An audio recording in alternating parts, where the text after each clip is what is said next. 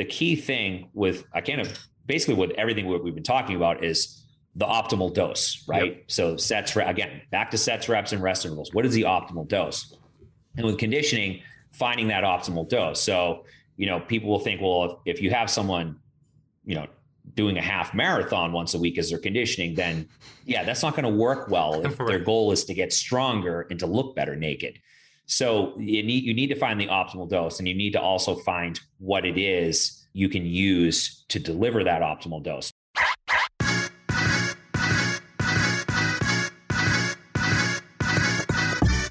Hello, and welcome to the Physical Preparation Podcast. I'm your host, Mike Robertson, and I'll be joined on the line later today by Jason Brown. Now, before we jump into this week's episode, I want to give you the quickest recap of the week that was. Not a ton going on last week. Had some great work in with clients. I still love getting in the gym. It's funny, 21 years in, 22 years in, I still love it. I still love going in the gym and coaching every day. And I know a lot of times people look at me crazy when I say that, but man, it's just great getting in there, watching these young men and young women get better each and every day. So my guy Ed coming back strong off this Achilles thing. Love where he's at. Definitely doing well. Keelan, I can't talk too much about it right now, but looks like he may have something in the mix. So he is going to be hopefully on to his next destination within the week. Very excited for him. He's been very diligent the last month, staying in the gym, staying sharp. He's been with me. He's been with Joey. So that guy's ready to go. So hopefully something hits for him sooner versus later. My guy Jacob, if you're unfamiliar with Jacob Abel, he's a race car driver. He's moving up. He's essentially second division IndyCar this year. So big promotion for him. Got his first race coming up this weekend. So man, everybody's doing really well. Excited about where they're at. And it's just been a lot of fun this winter, man. A lot of times this is my downtime, but definitely not complaining that I got people that want to come in the gym and get some work in. So they're doing great. Kiddos, family doing great. Both had games. Unfortunately, both took L's this weekend. You just can't win them all. So Cade's team ran into a pretty good little basketball team, and we just have not been able to hit shots the last 2 weeks. I don't know what's going on. We've been working on shooting. They're shooting really well. But I mean, if you've ever played basketball, there are just little stretches sometimes you go through in a season where nobody on your team can score. And it's funny. It actually reminds me, I'll tell you a very short story here. But my junior year, we got to play in the old Hoosier Dome. So now they have Bankers Life or whatever stadium the Pacers play in. Well, my junior year, somehow my little itty bitty school got to go and play a game in was it the Hoosier Dome? I don't even remember. Anyway, where the Pacers play, we get to go play a game. And literally the weekend before, not one, not two, our three leading scorers all sprained their ankles. So they're all out. So we're all excited. We're playing in front of in this huge arena. Now, granted, there's 300 people in the stands in a 18,000 foot stadium. But I mean, we're on an NBA court, right? We go out. We are literally down 29-5 at the half. We scored 5 points in the first half of this game. But pretty cool little nugget, in case you never knew this, my first varsity points came in that stadium. So that was pretty cool. I got to get my first varsity points on an NBA court. So pretty excited about that. But anyway, long story short, can't win them all. We didn't win them this weekend, and that's okay. Life goes on. Last but not least, this seminar. Super excited about this Complete Coach seminar. If you are unfamiliar or you have not heard about this, or this is the first time you've heard about it, I'll make sure I get a link in the show notes. But very excited to go down to Huntsville, Alabama, March 11th, 12th, and 13th. It's going to be an amazing weekend. Small attendance. I don't want a huge event. Not trying to pack 50 or 100 coaches in a room. I want 20. 20 very motivated, interested, curious individuals that are serious about putting all the pieces together. That's what I keep coming back to, is how do you go from assessment to program to coaching as seamlessly as possible? How do you tie all those pieces together to get the best possible result? So really excited about that. Again, I'll put a link in the show notes. If you don't find it or you can't, get information on it, definitely shoot me an email, mike@robertsontrainingsystems.com. I'll hook you up.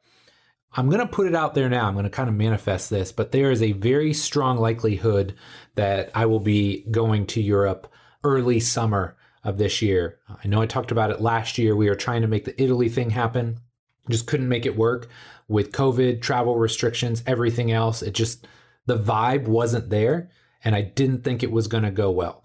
So we kind of backed off, pumped the brakes a little bit, and we're reassessing that and potentially a second location in Europe early this summer. So if that's something you're interested in, definitely stay tuned. I'm trying to get all the collaboration done now so I don't have to travel over multiple times, but definitely excited about that potential because, look, this is just where I'm at right now. I've got a lot of energy, very motivated to help the clients and the athletes that I work with on a regular basis, and definitely very excited to help trainers, coaches, rehab professionals that are serious about leveling up. I made a lot of mistakes over the 21 years that I've been in this game, but excited to share those mistakes and what I've learned from it, and hopefully make the people that attend these courses that much better. I want to fast track people so that they start seeing results faster, and they're just at a higher level than I was when they get to 21, 22, 23 years into the industry. So, man, that's all I got for this week. We're going to take a quick break, and then we're going to jump into this awesome episode with my guy, Jason Brown. It seems like almost every day I talk to trainers and coaches who are frustrated. Maybe they're frustrated with the results they're getting. Maybe they're frustrated because they don't have trusted resources to learn from. And maybe they're frustrated because they simply don't have enough clients and wonder how long they'll be able to stay in this industry. So if this sounds anything like you, I've got something that I know will help.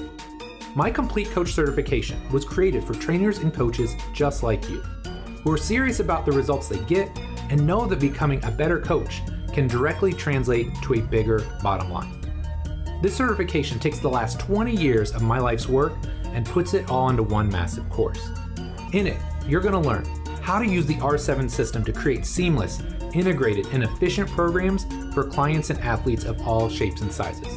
One of the best pieces of feedback I've gotten about the Complete Coach Cert is that people that train Gen Pop people and people that train high-level athletes and everyone in between is taking something away from the course. You also learn how to create the culture, environment, and relationships with everyone you train so you can get the absolute best results. You're going to learn the exact progressions, regressions, and coaching cues I use in the gym, from squatting and deadlifting to pressing and pulling and everything in between. And last but not least, I've got an entire section on my assessment process and how to use that to write programs faster and more effectively than ever before.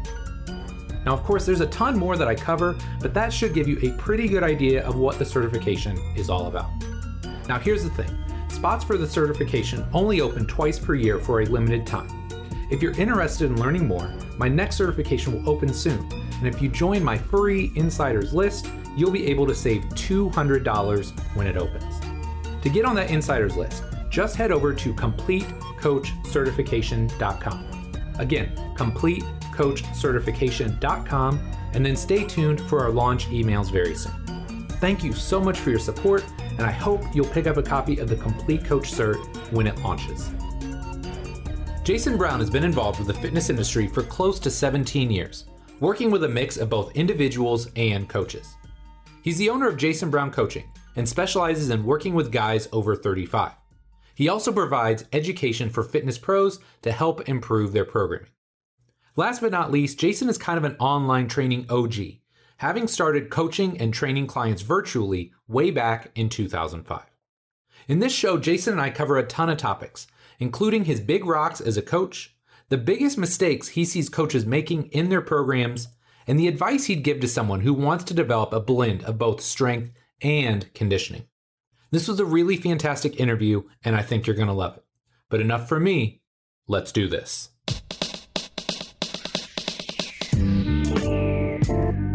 Jason, thanks so much for coming on the show here today. Really excited to chat with you.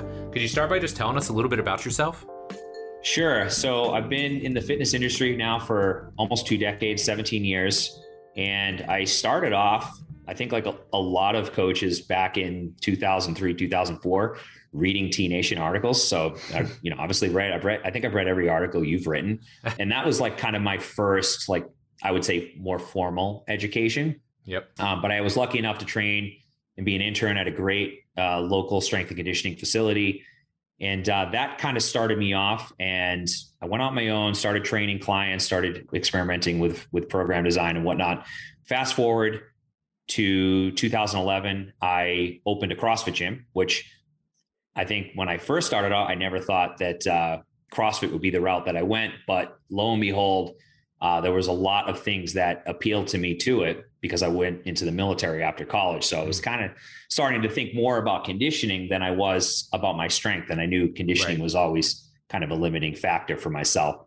So I opened a CrossFit gym, owned it for 5 years. And during that time, like my whole goal was to try to really blend a lot of what I knew about the strength and conditioning world into the CrossFit setting, working with just kind of regular people that want to look good, feel good, all the things that, basically modest goals that people are looking for. Right. And that alone kind of sparked some interest from other gyms.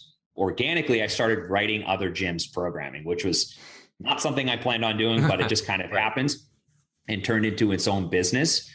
And I think, that was 2015. In a year's time, I had 100 gyms I was writing their programs for. So it just became this kind of juggernaut of a business. And it got to the point where I was doing so much working with other gyms that I didn't have time for my own gym.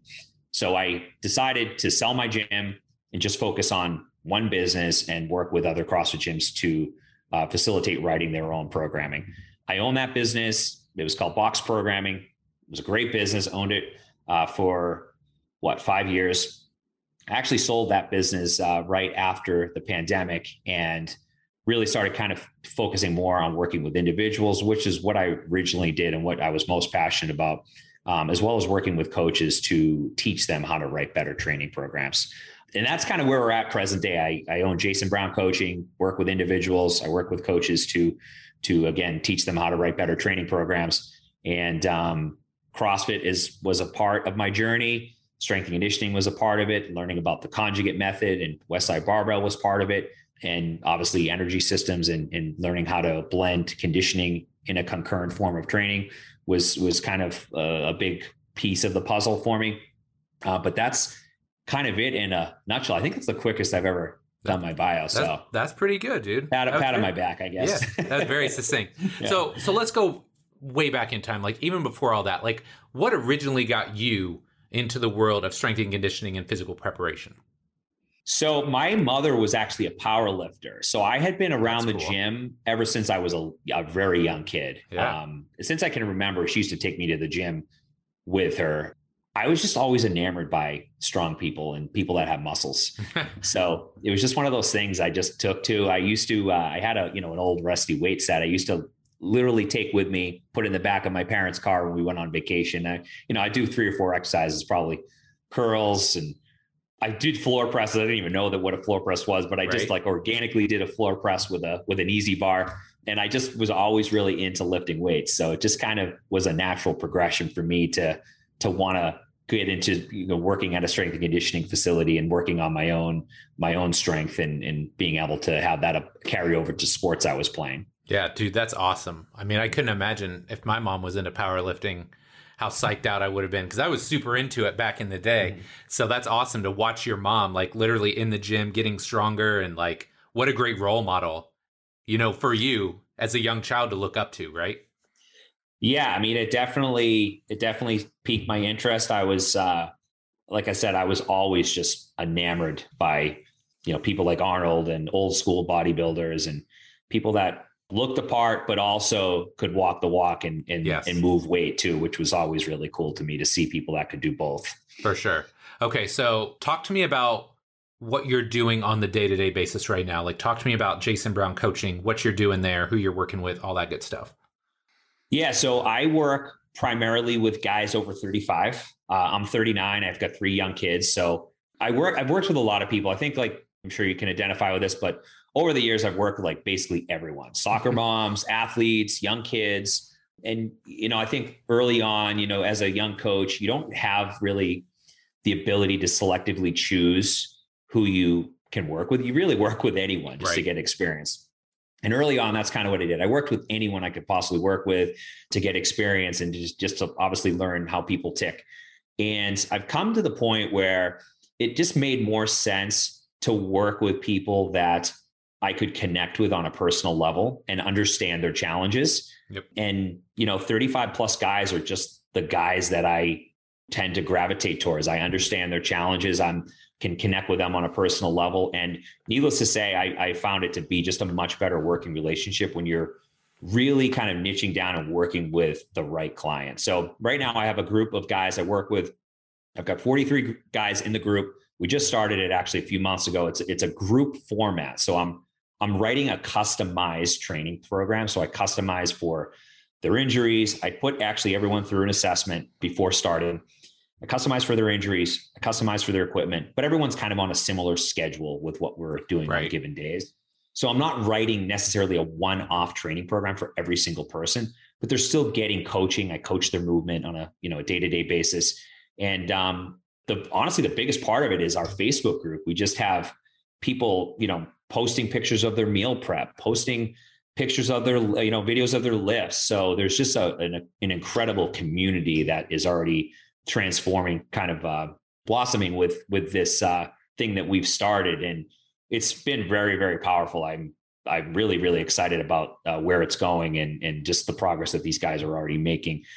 Having that support, I think, is probably arguably the biggest part of it. The programming is one thing, but the support systems and everyone being in there and held accountable, I think, is just a huge piece of the puzzle. So that's one thing that I'm doing. And the other thing I've been doing is teaching coaches how to write training programs. And, I've built, I'm on my third course that I built now. And the first two, the first one was, now looking back, I think it's terrible, but it was a decent course. Right. My second one was a little better, but I think, what I dropped the ball with teaching coaches. And I learned this after I took on some coaches that needed mentoring this past year, is that I missed the ball on teaching coaches how to write programs the way I learned, which is basically through osmosis, looking at other great training programs. And, I had coaches that went through my course and they're still asking very basic questions, or they're still missing the boat on things like exercise order and sets, reps, and rest intervals. I know some people listening might be thinking like, sets, reps, and rest intervals, isn't that like the most basic thing there is? Well, in some levels it is, but I still see coaches hugely mess it up. And that has been kind of an epiphany for me, where I said, I'm going to go back to the drawing board and make a course that teaches people how to write programs the way I learned, which is, again, by looking at templates and looking at great programs and being able to plug and play methods in the right order, on the right days, for the right reasons. So that's all my focus has been on that right now, and just kind of getting all of that stuff done in the back end piece of that.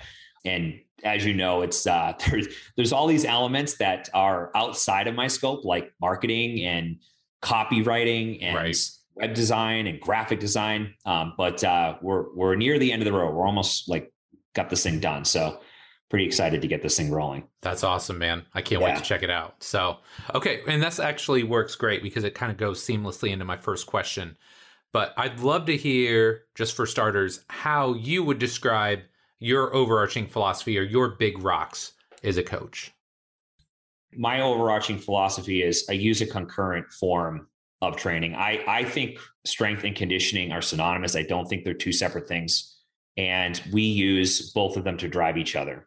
So, there are certain things that, I don't follow a linear style of training, to maybe put it a little bit clearer. I believe that every day is different, right? So I don't think there should be rigidity to following percentages or trying to peak at a certain time. My guys, and honestly, everyone I've worked with, it's just unrealistic. There's just so many changes, variable change. I mean, you have a stressful day at work, or, God forbid, there's so many stressful things that are going on now in our world. To try to adhere to some rigid training schedule, I've just not seen that to be optimal or prudent for 9 out of 10 people. Right. The other piece of the puzzle is having more of a set structure in terms of where we do certain things with regards to just placement of higher threshold training, and putting people in a position where they can recover within the week and not be continuously stressed out. I think that people just make the mistake of thinking that more is more. And I always use the analogy that the human body is not a gumball machine. You don't put a quarter in and you get a gumball out every time. Eventually there is a point of diminishing returns. So right. If you're constantly stressing people out that are already chronically stressed out, that already have stressful jobs and poor sleep habits, and God forbid what their diet is, then you are putting people in a position to overtrain. So I think probably putting that into one thing would be I'm a big believer in less is more. Yeah. And training better, not training harder or more, but better is better, not more isn't better. Love it. Love it. And something I want to note or kind of riff on for a second here is you talked about strength and conditioning kind of being the same thing. And this is something that a lot of people don't think about. And I know I've mentioned this a handful of times, but people assume when you write a conditioning workout and they're like, oh, 10 seconds on, 60 seconds off. Like that just makes sense, right? Because everything is in seconds. Right. But they don't understand that when you're writing a lifting program, when you take your tempo times the number of repetitions that you're doing, well, hey, you've got a work to rest ratio there. You're just using a different way to describe it. And so many people don't think of it like that. But when you tell them, you're like, oh, wait, so there's a conditioning element to this too? I'm like, yes, absolutely. That's a great point. I actually never thought about describing it that way, but that's, I like that. I like that a lot. That's definitely a way that some people might understand it better and be able to make better connections to what it actually is. For sure. So in our email conversation prior to the show, you mentioned, and you mentioned it here as well, that a lot of people are just missing some of these really basic principles of program design. So would you mind going in depth a little bit more on that? Why do you think this is the case? Why are we not understanding these very basic elements like sets, reps, time under tension, rest periods? I think that now, as opposed to when I started off, I think it's a very different world with how we receive our information. So for instance, myself, I had the privilege of reading your articles, which there was always so much detail. And you have a whole series on program design, which for anyone that's listening, if you haven't read them, go back and read them, because you went through a lot of these, again, really the points today that I think that people just gloss over and they don't think that are important. And I think that people, a lot of coaches today see what's on social media, and it's all driven by what you look like. It's not driven by what you actually know. It's driven by what you look like and how sexy the exercises are. Yep. So they just think that, well, if I rest less, I'm going to get better results, right? But again, we're kind of skipping how biology works. It's just not how the body works. So if you want to understand this stuff better, unfortunately, you have to go back to the drawing board and some very basic things that, if you went in the essentials of strength training and conditioning textbook, it's not super sexy. And no one's talking about that stuff in their Instagram feed because, again, you're not going to get a whole lot of likes for that. Right. So I feel like we become really conditioned to put out information that gets a lot of likes, a lot of views. And even for myself, if I could post what I want to post daily, and I try to find ways. That's the challenge. Right. And another thing I didn't mention is trying to find ways to talk about this stuff and make it so people connect to it in a way that challenges them to think a little bit outside the box. So I think that might be why I don't think as many people are going through the archives in T Nation like they should be and reading some of these old articles that's, literally have the keys to the kingdom in them. Right. That program design series you wrote has, so much great information that coaches today are not even thinking about. What is the optimal rest period for, if you're doing sprints on a bike and you're only resting 30 seconds, then guess what? You're going to do a couple sprints at high intensity and the rest are going to be low intensity. They're going to be high intensity aerobic work. And again, that's one of those things that it's not sexy to learn about, but if you want your clients to be staying with you for life, you want to retain clients for life and have them continuously make progress, you better be a master at sets, reps, and rest intervals for both strength and conditioning. Otherwise, you're going to be just like everyone else doing shit to do shit and not have an actual precise reason or a why behind what you're doing. Absolutely. Yeah. The person you described before that just bounces around from exercise to exercise. I used to describe that as like the cardio bunny, right? Yeah. Like they're just like kind of doing stuff and it's a steady state the whole time. Like they're bopping around, but there's no real intensity to what they're doing. And, you know, a lot of times what people want, like the goals that they want to achieve, hey, there's a time and a place for like your long duration, low intensity stuff. But there's also a time for, hey, I'm going to go really hard and then I'm going to rest so I can go really hard again. And again, it's like foundational to us, but it's funny that like you're finding so many people that aren't grasping that. Well, so it's, you know, what's interesting too is when I worked with CrossFit gyms, I didn't say this, but I kind of got burnt out doing it because I had to win over the owner, but I also had to win over their coaches, and I also had to win over their clients. Yeah. So it was like kind of this like 3-pronged attack. I had to win over all these people. And I was doing things very different. If anyone has read any of my articles on CrossFit, you can go to, I have one on John Russin's site called CrossFit Smarter.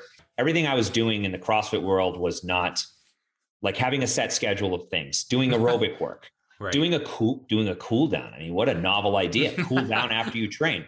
Doing single joint exercises was not something that was traditional in the CrossFit world. And this is the stuff that we did at my own gym. And you know, lo and behold, we got people incredible results. We didn't have people burning out or getting injured. And that was the stuff that it was hardest to get people to buy into because it was quote unquote different. But I think that just trying to push that I guess, arena with CrossFit coaches and say like, hey, maybe did you think about doing it this way? Or did you think about maybe doing some low intensity work? And how that can have an effect on how someone handles stress and you know, invariably how they handle the training overall, the high intensity training. That was I think the turning point for me to get more coaches to start looking outside of the box, no pun intended, with what there was to be gained by doing some things that maybe on paper didn't look great. Like doing a farmer carry, you know, a clean and jerk on paper looks a lot cooler than a farmer carry. Right. But how many people can do a clean and jerk correctly? Right. How many people can if they're trying to get the adaptations, they're trying to get a speed strength adaptation from a clean and jerk. How many people that walk into a CrossFit gym can actually move 75 to 85% with enough speed and enough efficiency to get a speed strength adaptation? Right. Probably, you know, you're pressed, like not out of 10 people, maybe one. So I just don't like those odds. So I would play with the odd things that would favor, you know, my programming, like the odds would go up. If we do a farmer carry and a sled push, the odds go up. If we do a clean and jerk and a kipping pull up, the odds go down. And that's kind of, you know, what I saw would be just a big challenge that kind of burnt me out, was trying to get people to buy into that. And, you know, it was definitely a tricky scenario for sure. Well, I can only imagine, because you really need a couple things to happen, right? Number one, you need the people you're working with and trying to sell essentially to be willing to change, right? Like you need to educate them.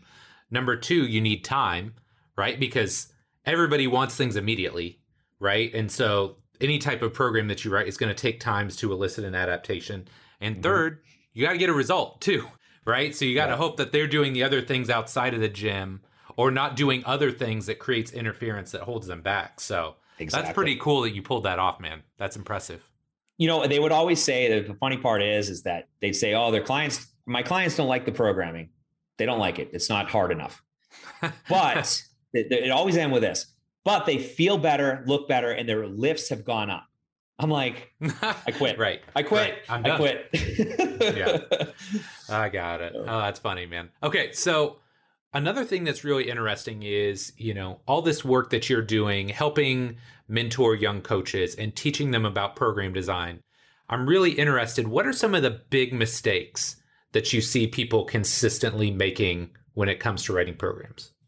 Well, again, I go back to my second course was just chock full of science, you know, lots of exercise metabolism, you know, lots of looking at the nervous system and understanding different aspects of the nervous system and not understanding, again, the basics.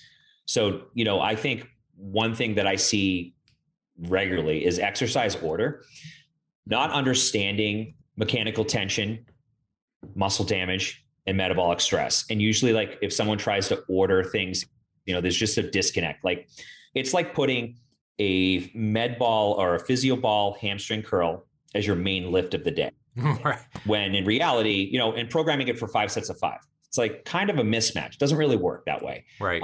So I see like people trying to force feed the wrong movements at the wrong times for the wrong reasons versus, if you want a mechanical tension adaptation, then we should go with a front squat for 5x5. And we can use metabolic stress with our PhysioBall hamstring curl as maybe a finisher.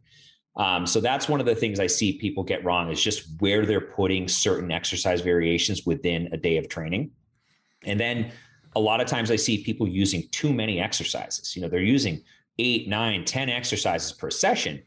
And, I always kind of say like, well, I asked one of the people I was working with, who they're working with and what is their goals and, what kind of just some basic information. And I'm like, well, this is a lot. This is more volume than I would use it myself. It was, 5 sets of 10 across the board for 8 to 9 exercises. I'm like, think about the total volume here that you have in this session. This would take me 2 hours to do this. And I would be broken for like a week after this session. So, sometimes you need to step outside of yourself and think like, how are they going to take in what you've given them? How are they going to make sense of that? And then I think one of the bigger things because of a session that has such a vast number of exercises, coaches forget that their clients aren't them. So let's just think in the virtual world, I do everything I do is remote.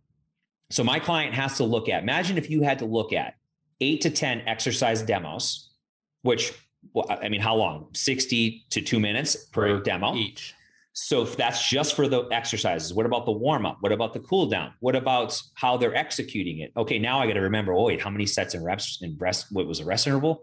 So it's a lot for someone to take in. So I see that being a major problem with online coaches. They're trying to put too much into a given session and they're forgetting that their clients have to take in all this information and then get it done in a 60-minute time frame? Not happening. Right. So that is a major piece, just the efficiency of the session. So I usually have them down regulate to 4 to 5 exercises a session. And, again, step outside of themselves and think about, your client is not an exercise physiologist. They don't know every single exercise. So if you're programming a split stance RDL with a landmine, they're going to have to watch that demo maybe a couple times. And you have to factor that in and how long these sessions are potentially going to take them. That's such a great point. So I remember we talked a couple months ago and we came on to this exact same topic. And it's like 4 to 6 exercises. Like people are like shocked when you tell them that. But if you look at Westside, generally it was like 4 to 5 exercises. If you look at bodybuilders, like a true like bodybuilding, like chest day, yeah, it's all chest, but it's like 4 or 5 exercises. Right. It looks like this repeatedly across the board. So that's why when like college athletes, I hate to say it because college strength coaches probably hate me, but okay, I'm going to preface this. Only really bad college strength coaches hate me because they're the ones that like spit here's the softball program. And it comes out and it's got like 5 upper body exercises and then 5 lower body exercises on the same training day. It's like, that's trash. Like nobody is going to follow that. So you're absolutely spot on with that. And I couldn't fathom trying to do 8 to 10 exercises with any sort of intensity in the gym. Cause like you said, I would be wrecked for like a week. Right. Yeah. And it's just so much to take in. I feel like that's a great topic in and of itself. I've talked about that one quite a bit. How many exercises per session? What's the optimal amount? And again, 4 to 6 is usually right where it is. And, the school of programming I came from, the programs that I was looking at, and even it's funny, I still got the binder right here of all my training programs from the facility I trained at. It's awesome. And I always refer back to them. It's the same thing, 4 to 6 exercises. So I didn't know it back then, but that was my formal training. And that is still true today. You're talking, that was how long? 16, 17 years ago. Yeah. Yeah. Right around the time too, I think you were ramping up, your content on T Nation and I'm pretty sure that was a lot of the stuff you were saying, a lot of the same things. Yeah. Yeah. And look, like, even if you want to do more stuff, you just have to understand, hey, maybe you can get 6 to 8 exercises in there. Just know that intensity is going down. Right. Exactly. And so that's one thing that I always try and explain to people is like, know the rules before you start trying to break them. So, okay. So one other thing that I know you're really passionate about is conditioning. And I know, because I was one of them, that a lot of coaches really struggle to integrate this into their programs and to do it at a high level. So what suggestions or advice do you have for someone who wants to blend strength and conditioning into their workouts? That's a good one. Yeah. So, for me, I think what got me going with this was CrossFit. So I credit CrossFit for that, because I probably would have been just a strength guy and I wouldn't have delved into conditioning. But for me, actually, the low-hanging fruit was the aerobic system. I was always very much handicapped aerobically, but I was really good anaerobically. And so that's another story. But what I came to realize, like kind of through my own trial and error, that aerobic work doesn't make you slow. And I know Joel talks about this quite a bit. Yep. Aerobic work doesn't make you slow. And I always thought that if I jog, I'm going to get slower. I'm going to get worse. I'm going to lose muscle. I'm going to lose strength. And I've just not found that to be the case. Now, of course, there are caveats to that. And I think that this is the key thing with, basically with everything we've been talking about is the optimal dose, right? Yep. So sets, again, back to sets, reps, and rest intervals. What is the optimal dose? And with conditioning, finding that optimal dose. So, people will think, well, if you have someone, doing a half marathon once a week as their conditioning, then yeah, that's not going to work well if their goal is to get stronger and to look better naked. So you need to find the optimal dose, and you need to also find what it is you can use to deliver that optimal dose. Now, for me, the thing that coaches should integrate into their programming, I'll just make this very simple, is the cardiac output method. Mm-hmm. If you're going to integrate anything right now, and you say you don't know how to do it, let's say you know nothing about conditioning, but you know how to program strength. Well, most coaches do not have their clients doing strength training, or let's just say, you use conjugate format, you do 2 max effort days, 2 dynamic effort days. You're not doing that more than 4 days a week. So what are you doing the other days? Well, the other days, and it's funny, people don't realize this, but Westside is actually, Louis is a great conditioning coach, because they're pulling sleds on their off days for 30 to 40 minutes. They're pulling light sleds and doing high volume band work. So they're doing aerobic work. But needless to say, those days that you aren't doing anything, if you're doing 4 days of strength training, the other days, you can use the cardiac output method. What is cardiac output? It's 30 to 40 minutes of cyclical work. So row, bike, run, a light jog. I like to stay away from prescribing jogging because it's kind of a hit or miss. Some people will go for a jog and that'll make them real sore. They'll have, a lot of localized soreness and delayed onset muscle soreness that will take away from their training. So I usually like to keep it, unless they're a great runner, of course, to more of, again, go to the gym, use a Stairmaster, use a bike, use a rower, use an incline treadmill, and do that for 30 to 40 minutes. And the key component is that it needs to be conversational. And this is where people struggle, because it's easy. It's not hard to do cardiac output style work. You need to keep your heart rate in the correct range. Otherwise, you are not going to get the adaptations that we're looking for, which is to improve cardiac output, which is basically a product of a heart rate and stroke volume. It's your ability to pump blood to the extremities. So if you can keep the heart rate in a 60 to 70% range, steady state cardio, it's low intensity, steady state cardio. So it can't be any simpler than that. But the key element is that you have to use cyclical patterns. You can't use global patterns. If you do a front squat and a burpee, guess what? Your heart rate is going to go outside of the range. Right. It's going to be too high. And this is something I did in CrossFit for years. I didn't know that my aerobic system was so terrible because I never did any low intensity aerobic work. It was all outside of the 150, 155 range, and even up more towards max, which was another story. But if you can do this, let's just say you do it once a week because you're doing no conditioning right now, or your clients are doing no conditioning. You add 1 cardiac output session a week, get back to me in 4 weeks and tell me that your clients don't feel significantly better and they're starting to notice other things change, like their strength metrics, because it's going to improve recovery, hands down.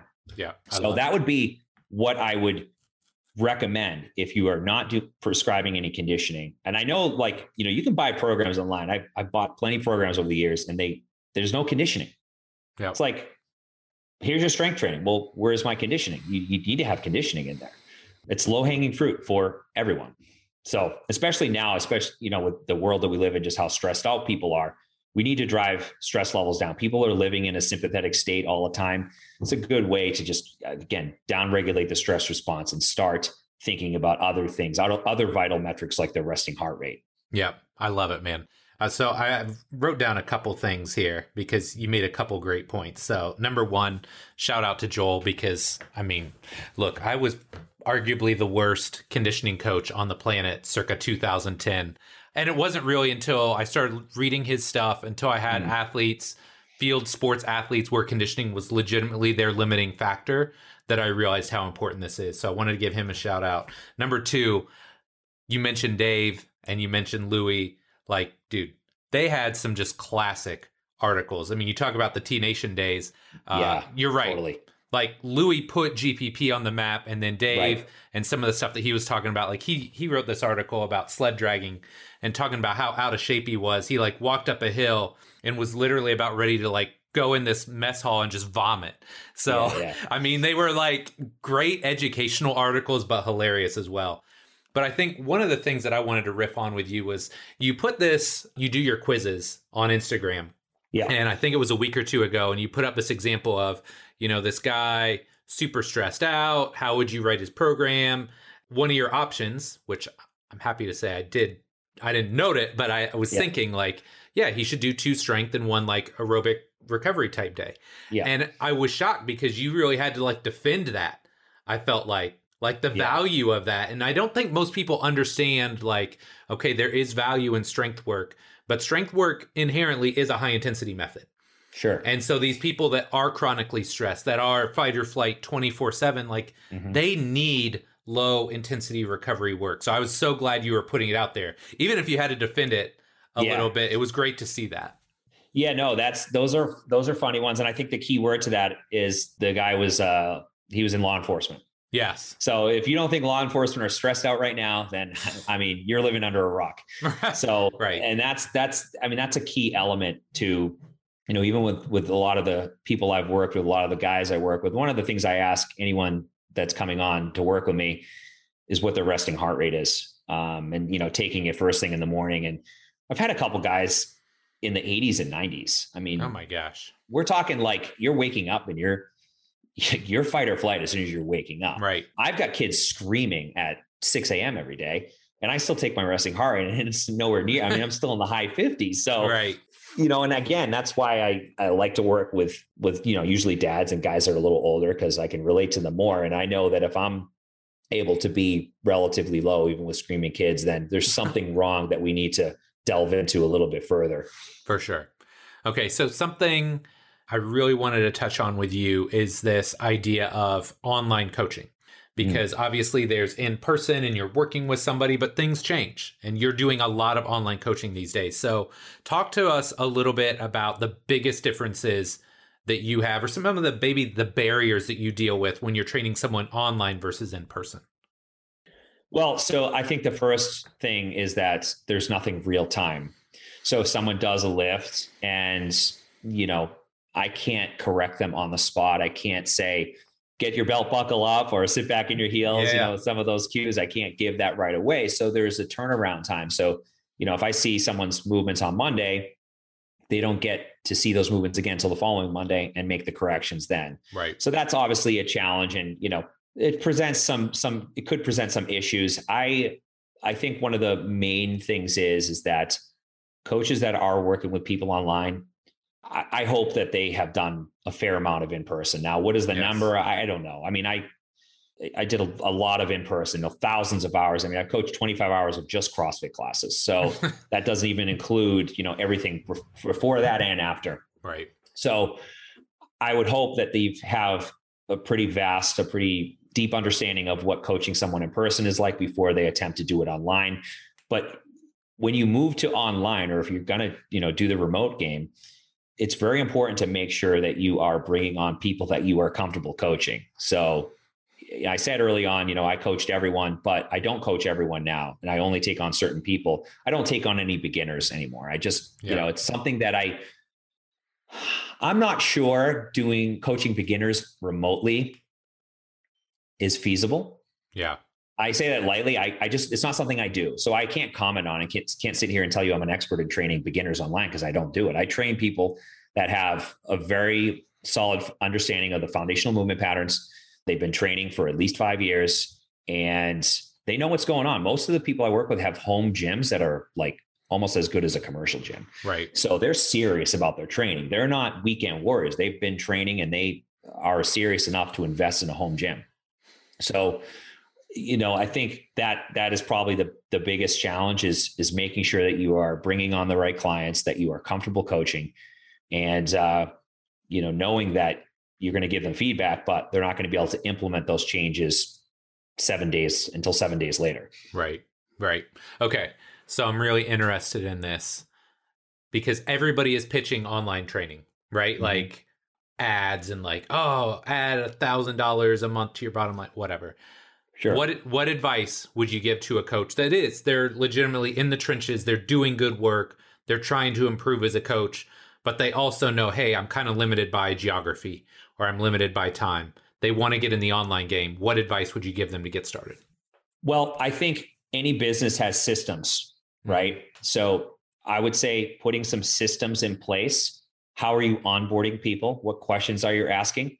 Who are you onboarding? Who is your ideal client? One of the things I regret not doing more of is learning more about marketing and learning more about business. Mm-hmm. I learned everything I could learn about being a coach, and which, is great. Unfortunately, at this stage of the game, I need to know about marketing and business strategy too. So If you want to be an online business, you need to have some systems and you need to use software. You're not using Google Sheets anymore. So just if you use Google Sheets right now, just forget about using Google Sheets. You need to use some type of software to deliver your programming because I mean, you've done it, right? Like you've done Google Sheets and like hyperlink everything. Yes, I know. Yeah. So using some type of software would be a good place to start in figuring out who you want to work with. But I would hope that you have a firm grasp on being able to correct movement.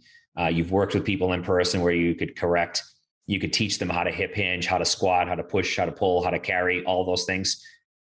And the natural progression would be if you have done that and you've had success with it, moving online would be a good thing to do. Now, if you're training people in person, I think personally, if I was still owned a facility right now, I would have a hybrid model. I would have some people in person some days, and I would have some people remote other days, where essentially it's kind of the best of both worlds. They can have some flexibility. They can maybe train from home, but they can still get the hands-on experience. I think that's a fantastic place to start if you are currently doing in person, and maybe you want to supplement with, some remote training as well with those same people that do come to your facility. I like that. Yeah. One thing that I don't think enough people respect is if you are coaching in real time, right? You can be kind of haphazard in your cueing and maybe you throw out 5 or 10 cues and, on the 9th or 10th one, you get the desired result, right? Right. You don't have that luxury when you're writing a program, right? Like if you're seeing somebody online, you got to be like legitimately like a sniper. Like this is the one thing that I need them to focus on or for them to get the intended result. And I don't think that's something that people understand. They just think, oh yeah, it's just like training somebody in person, but it's not. Because just like you alluded to earlier, like not only do they have to read the coaching cues, but they've got to see, okay, I got to watch this video or this demo. And like you said, sometimes it's multiple times if it's new or something unfamiliar. So there's a lot of constraints there. And you've really got to have, I think, your in-person coaching buttoned up first before you ever think about going online. I agree, because like you said, it's going to be a week later. So are they going to remember what you told them? Right. So it's got to be very concise. You can't give them 10 cues. I mean, you're going to give them one cue to fix what's going on. Maybe it might be as simple as just dropping their loading. Right. Use less load or use an empty barbell. I've got a guy right now that can't hip hinge worth of crap. And, there's no point of adding any load until he learns how to hip hinge. And actually, it's funny. He's actually a close friend of mine. So he's like probably the most beginner I would take on, I'm like, how it is trying to help friends out. They, they never stick to what you give them, but needless to say that he's a great friend of mine and he's helped me out a lot with real estate. So I want to try to help him. And, you got to put yourself in your client's shoes. How many hurdles are there for them to get through a day of programming? Are they looking at 10 exercises, 10 demo videos, and then your warm up and then your cool down? And now they have to remember your coaching cues. That's a lot to take in. So this is where being an expert in program design and knowing what exercises to choose, because I think the best sign of a great coach is restraint. It's not what you put into a program. It's what you don't put into a program. For sure. I mean, that's a hallmark of a great coach. I have worked with a lot of coaches now one-on-one, and I only can think of one who is actually in your course right now, who has the signs of like just that restraint, which is again, I think a veteran. It's a real veteran move to be able to not throw out the kitchen sink at someone. Yeah, right? For sure, man. For sure. Okay, my guy, big question time. If you could alter the space-time continuum and give young Jason Brown one piece of advice, what would it be? It would be marketing and business. You know, I was going to learn everything I wanted to learn about strength and conditioning. I mean, that's, you know, was just going to happen organically. But I think that a lot of people don't want to learn about things that they are uncomfortable with. And, you know, for me, I'm not comfortable with marketing and business stuff as much as I would like to be. And those are the things I just thought, well, I'll just write content. You know, I'll just do what Mike Robertson did. I'll just write articles for T Nation, and that'll be enough. And in this day and age, and now how the world is evolving and the space is evolving, I would have liked to have learned more about marketing. And again, I think that no one knows your business the way you do. So you can't just outsource that stuff and expect it to get done. And I've learned in a very expensive way working with marketing people over the last few years that if I had known more, I could have saved time and money. Yeah. That's hindsight's always 20/20, right? So for sure. And I think, look, there's a legitimate point to be made here too. Like, if you don't learn those things, you limit your ability to impact others. Right. And that's why, look, we never get into coaching to become millionaires, right? Like, we would have found a different way or an easier way. There's probably a lot easier ways to make $1 million than there is, you know, in strength and conditioning.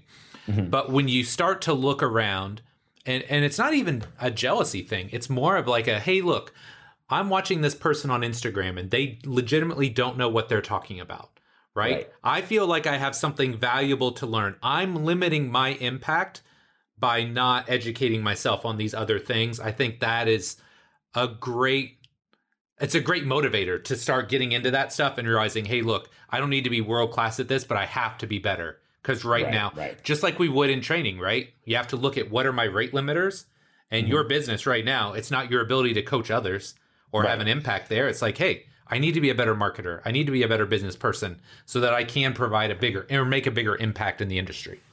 Exactly. Yeah, no, I agree wholeheartly. And I was lucky enough. My wife is pretty good with that stuff, and she works with me. And if I didn't, I would be up, what's creek. Yes.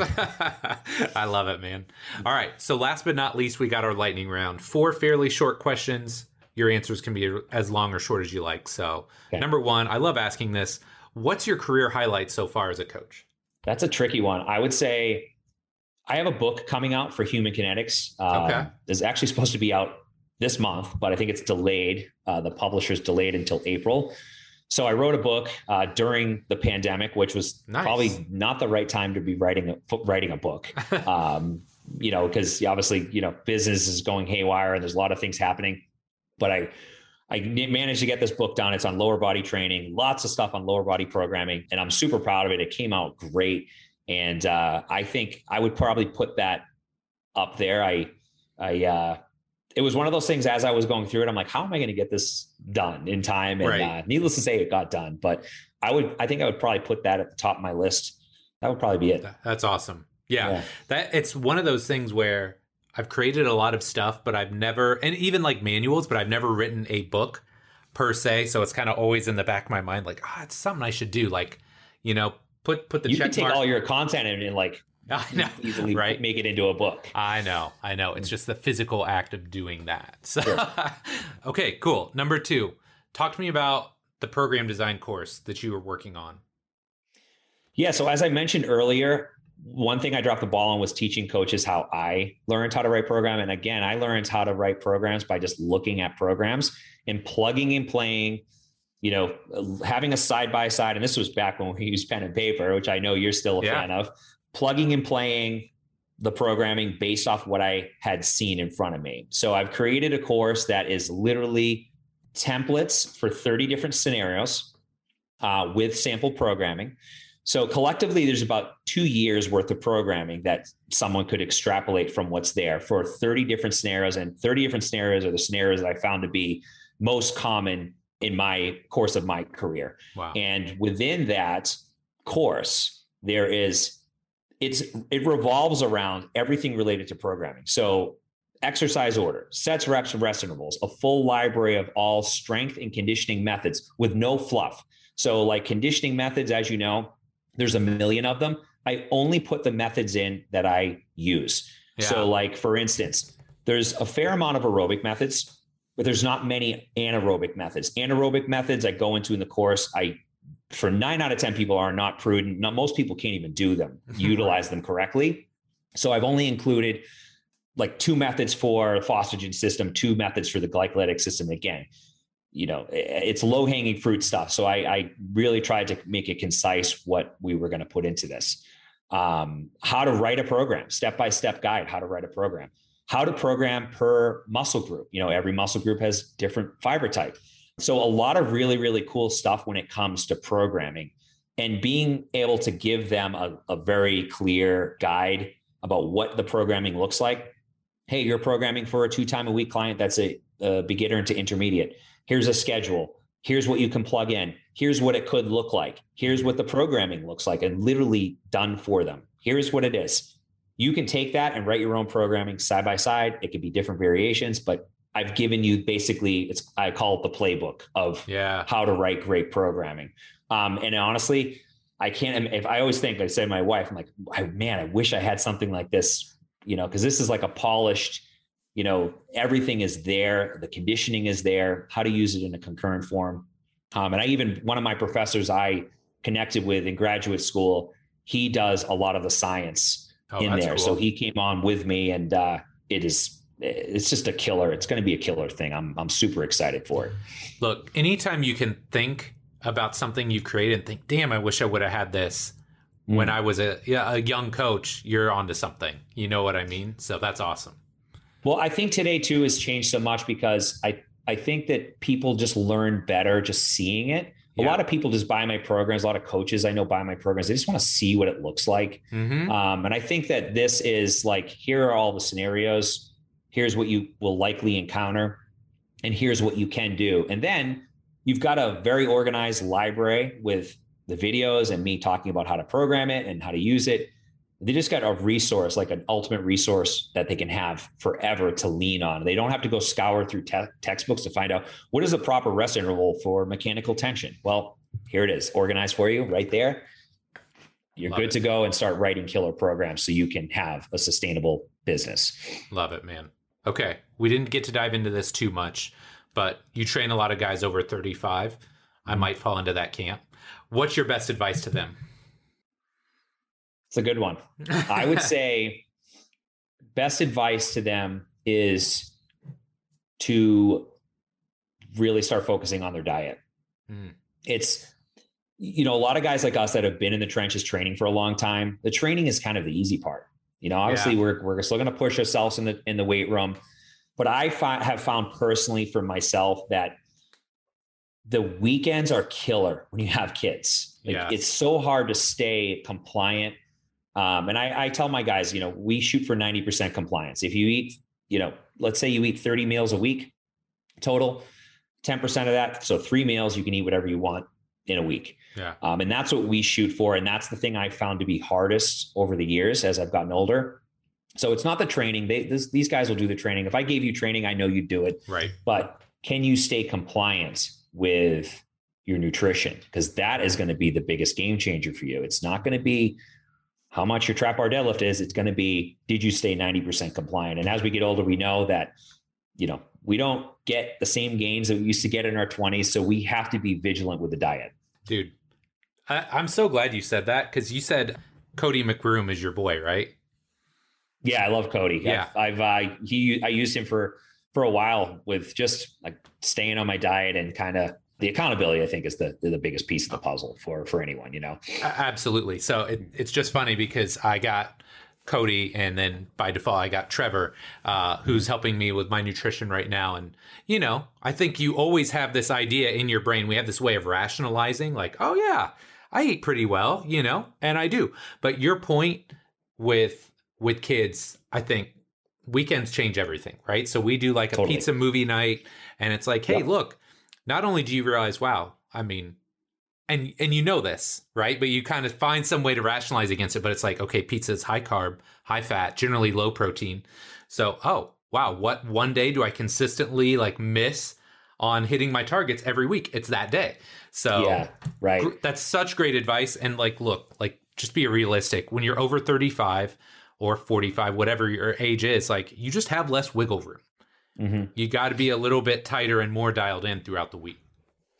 Totally. And I think that weekend, I tell people I don't have all my guys tracking, but if you can track on the weekend, because for me, for years, I would track during the week and then I would skip on the weekend. Mm-hmm. And then when I started working with Cody, I started tracking on the weekend. Guess what I found?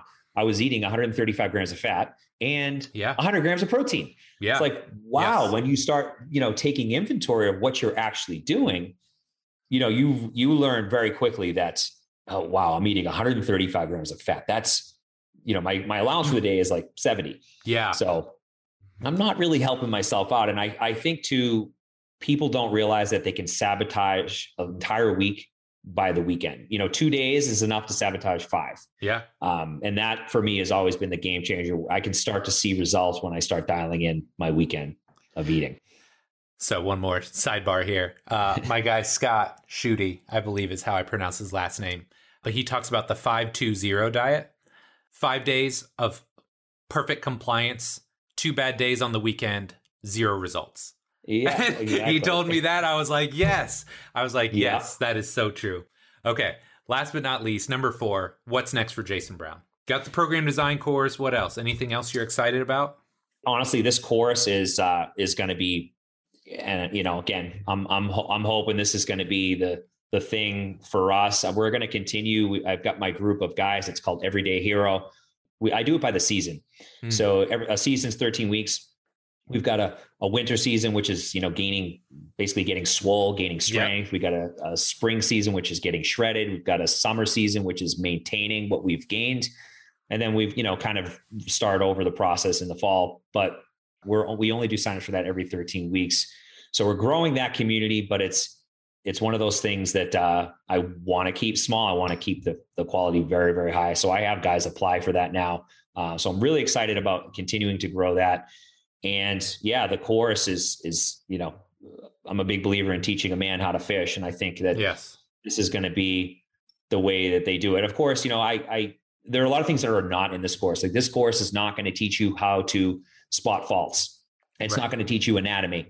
So I do think that there is still coaches that are going to need, they need to be coaching in person. They need to be taking your course. They need to be learning, how to coach the foundational movement patterns. But of course, too, they need to learn the basics of program design, and they need to learn how to put strength and conditioning seamlessly within the same week of training and not have one interfere with the other.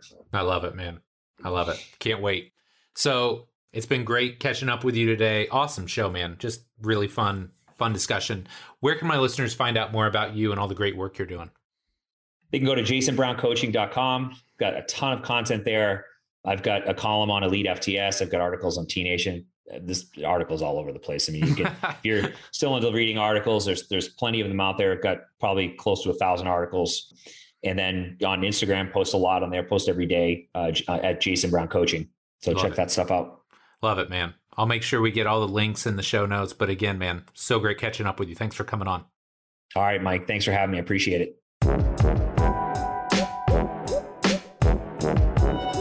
All right, my friend, that does it for this week's show with Jason. Really hope you enjoyed it. He is a wealth of knowledge when it comes to the topics of program design, conditioning. The guy's done a ton. He's seen a lot of different areas of our fitness industry. So it's really great having people like him on who can help kind of show us, like, hey, look, I'm coaching and mentoring people in real time. These are the things and the issues that I'm seeing. So definitely enjoyed catching up with him, and I hope you enjoyed this episode. Now, if you did, I've got one of 2 small favors to ask. Number 1, if you're not already subscribed to the show, what are you waiting on, friend? Come on, Do it right now. It takes 2 seconds out of your day. Wherever you consume podcasts, iTunes, Stitcher, SoundCloud, Spotify, Google Play, Amazon, anywhere where you can consume your podcast, go there right now. Hit the subscribe button so you know each and every week when a new episode drops.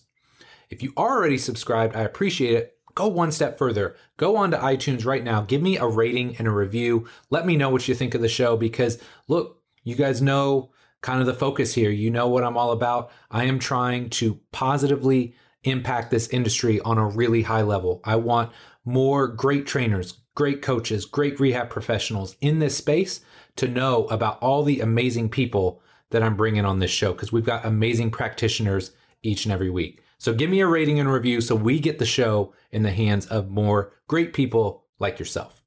So my friend, as always, thank you so much for your support. Love and appreciate you. And we'll be back next week with our next episode. Take care.